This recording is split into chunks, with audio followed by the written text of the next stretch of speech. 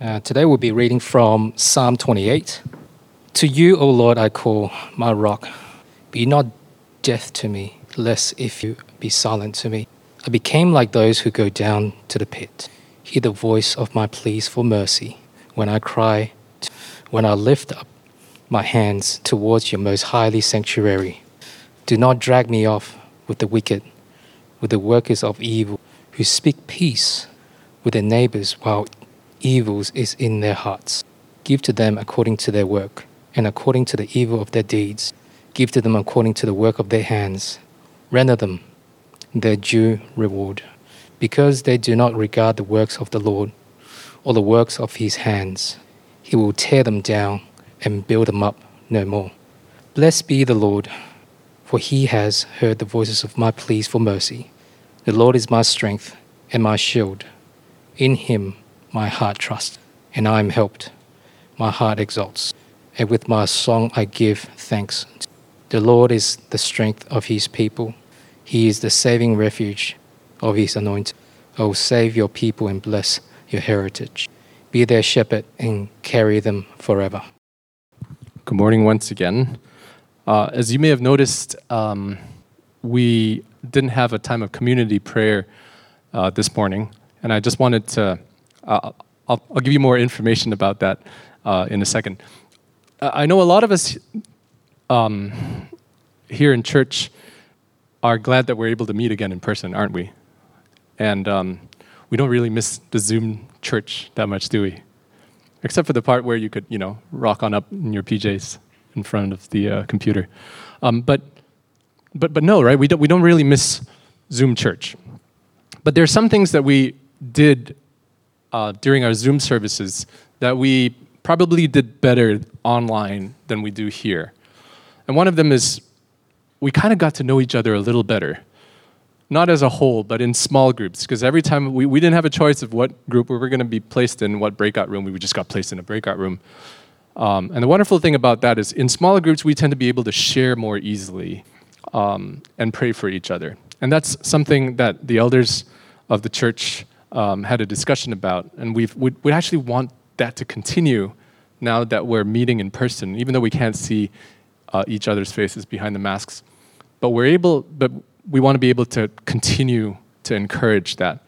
So do you feel the same way as I do? Because that's how I feel. I feel like, I'd like that to continue, and we haven't been able to do that as much here.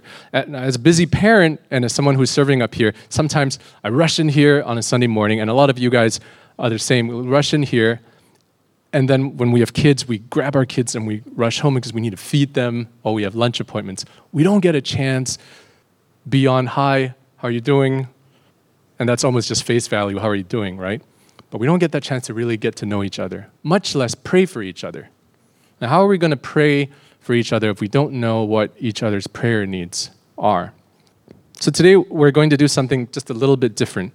We're going to have a shorter sermon, and then we're going to spend a bit more time in our small groups, kind of like what we did online, but maybe a little bit more time, getting to know each other a little bit more.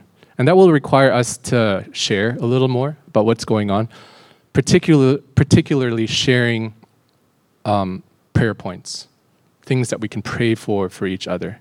And in so doing, we'll encourage each other. Does that sound okay? Okay, so today's sermon, I'm not going to have any slides today. Today's sermon is titled, Take It to the Lord in Prayer. And that's the title of a hymn as well that some of us are familiar with. And we'll be studying a Psalm of David, Psalm 28 to be specific, which is what Wilson read today. And we'll be looking at 3 points. The first point is praying to God with hope. The second is praying with praise. And the third is acknowledging that God is our strength. Okay, praying to God with hope, praying with praise, and acknowledging that our God is our strength. But first, let's pray. Lord, thank you for your word.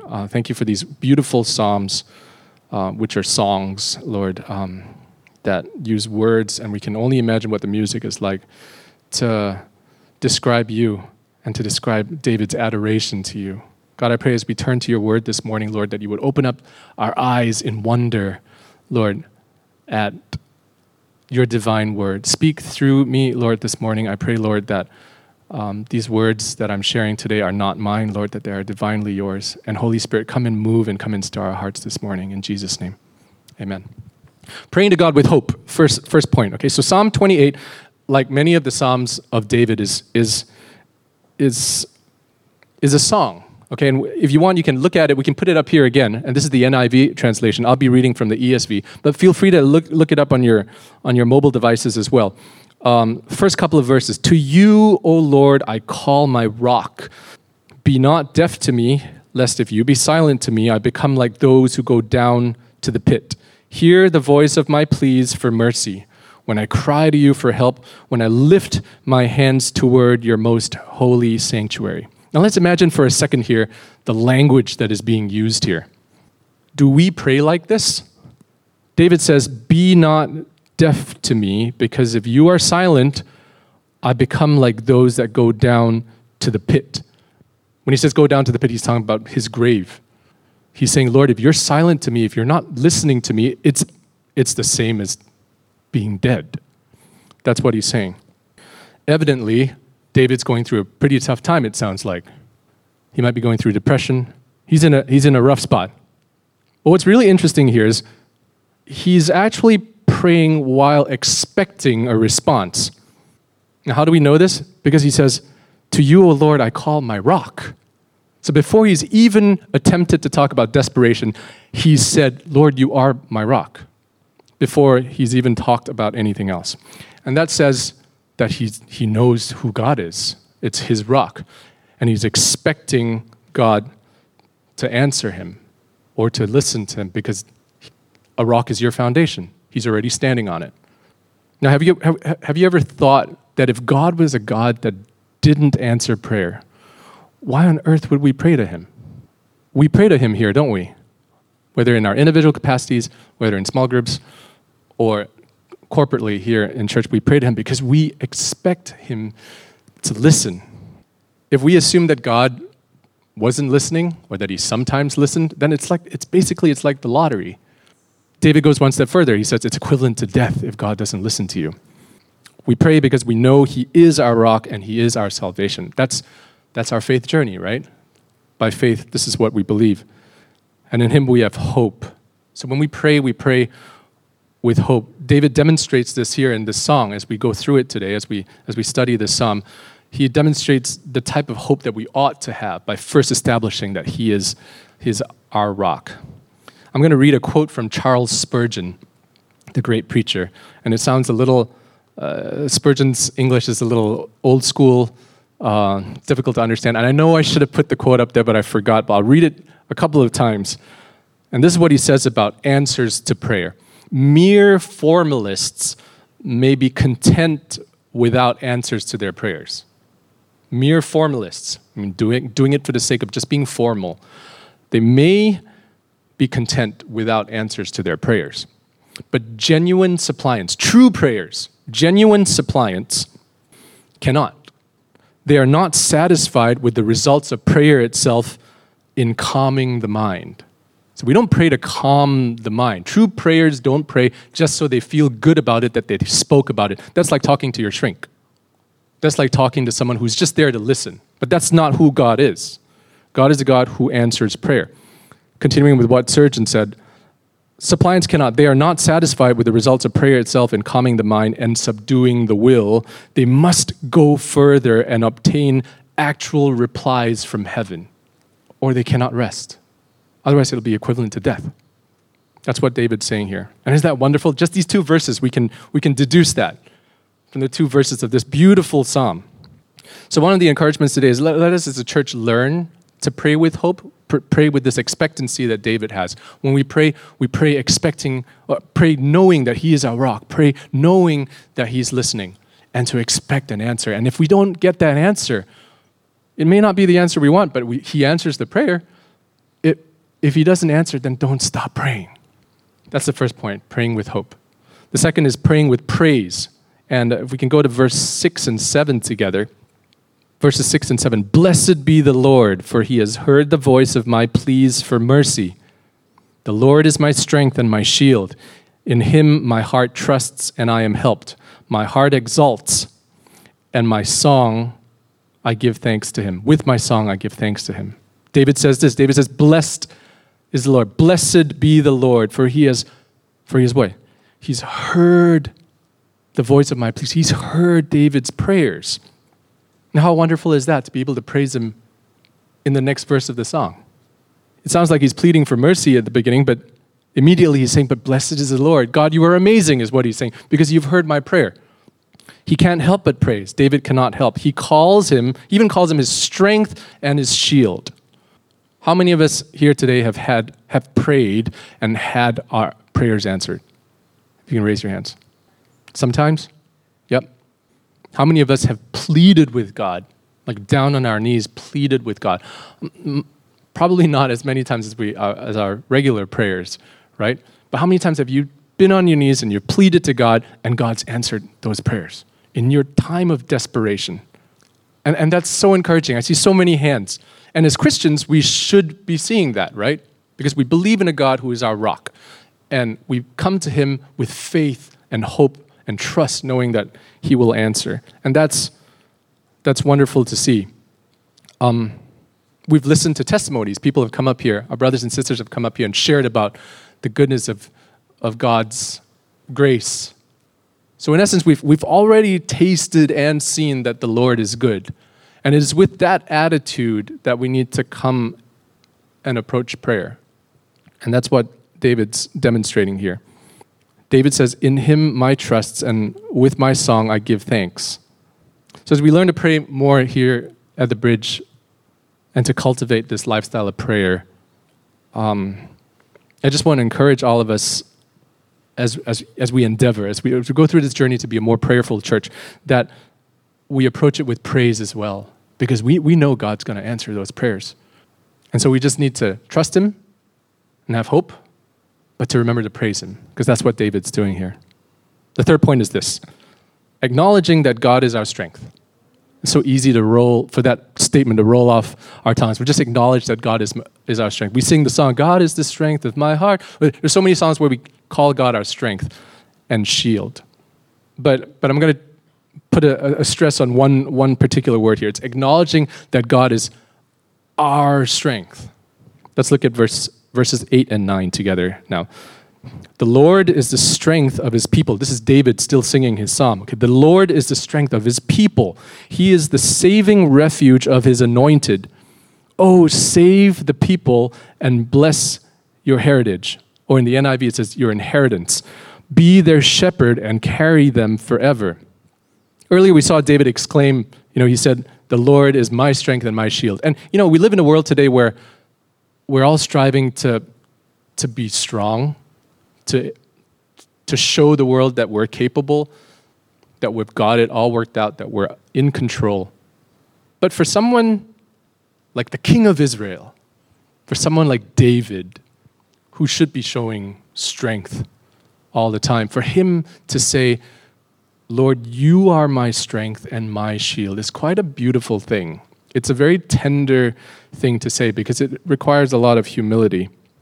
See, this is not just theoretical knowledge. We read in the Bible, oh yeah, God is my strength, so I should say that. No, this comes from a very deep, intimate relationship that David has with God, and something that we ought to have as well. It wasn't theoretical knowledge. Now, verses 8 to 9 in the closing portion of this psalm are crucial, because David here is no longer talking about God being his strength and his shield. He's saying this: the Lord is the strength of his people. Isn't that interesting? David started the psalm with a plea. He was pleading for mercy. He sounded like he was crying out in desperation. And then he starts to bless the Lord. He praises God. And then he turns, what does he do? He's no longer thinking about himself now.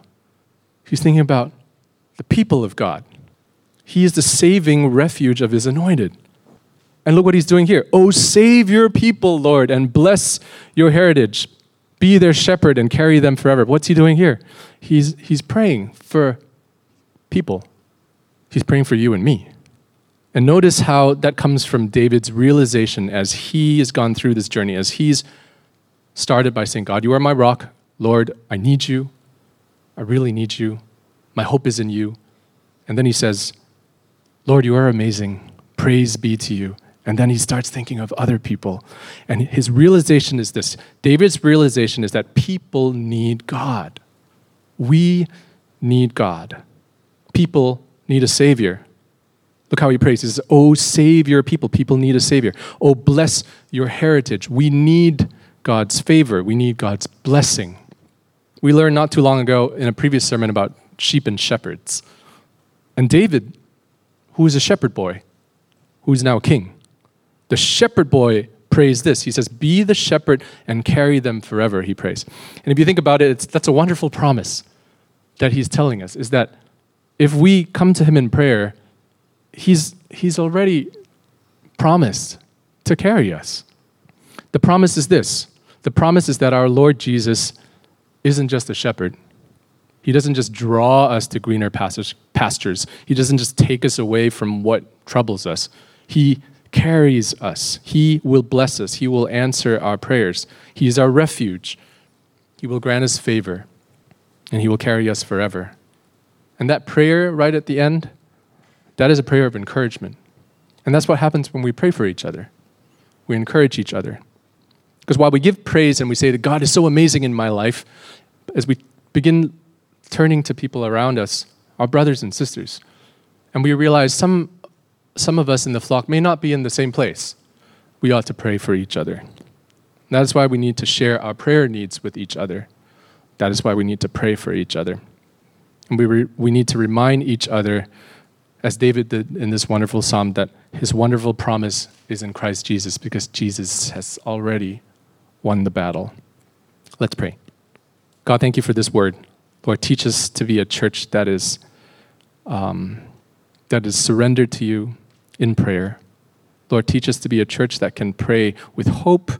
Teach us to pray for each other and to love each other. Teach us to open up, Lord, to each other, to seek prayer from one another as well. And in so doing, we draw closer to you. Lord, we praise you because, God, you are a God who hears us as you heard the pleas and the prayers of David. You are a God who is the same then, who is the same now, and is the same forevermore. Lord, we thank you because you are not just a shepherd who wants to guide us, but you want to carry us because you love us and you care for us. Thank you in Jesus' name. Amen. So as I said before, it's a short sermon. What we want to encourage all of us to do today is to break into small groups. This time, we'll try to keep it a little bit smaller. Maybe not 6-4, possibly. And we've got quite a bit more time today. And we want to just encourage all of us to, in your small groups, if you've got if you feel led, please share. Some of us here just rush off after church. I'm one of them. And I don't really get to say hi or get to know all of you. Share about what's going on in your life. Share about where you need God, because we do. We need God. Share about other people in your family who may require prayer as well. And I really want to encourage those of us who are more comfortable praying, if there are anybody who has prayer needs, please pray for them. And again, if you're not very comfortable praying, then that's okay. But if you're comfortable sharing about what you'd like other people to pray for, please share. A few points I want to make note is that there's no prayer that is too small or too big for God. Okay, it may be school related, maybe relationships related, and maybe your gripes with restrictions, separation from family. Please pray for these things. Pray for our pastor who will be out of quarantine tomorrow. One last thing is also, I know some of us are more comfortable praying in our own languages, so feel free to group together with your language groups. We want you guys to be able to pray freely and comfortably. Colin, is there anything else? No? Okay. So I'm going to set it at about 20 minutes, okay, for now. But if the elders notice that some groups are still deep in prayer, we'll let that continue, and then I'll come up here and I'll close.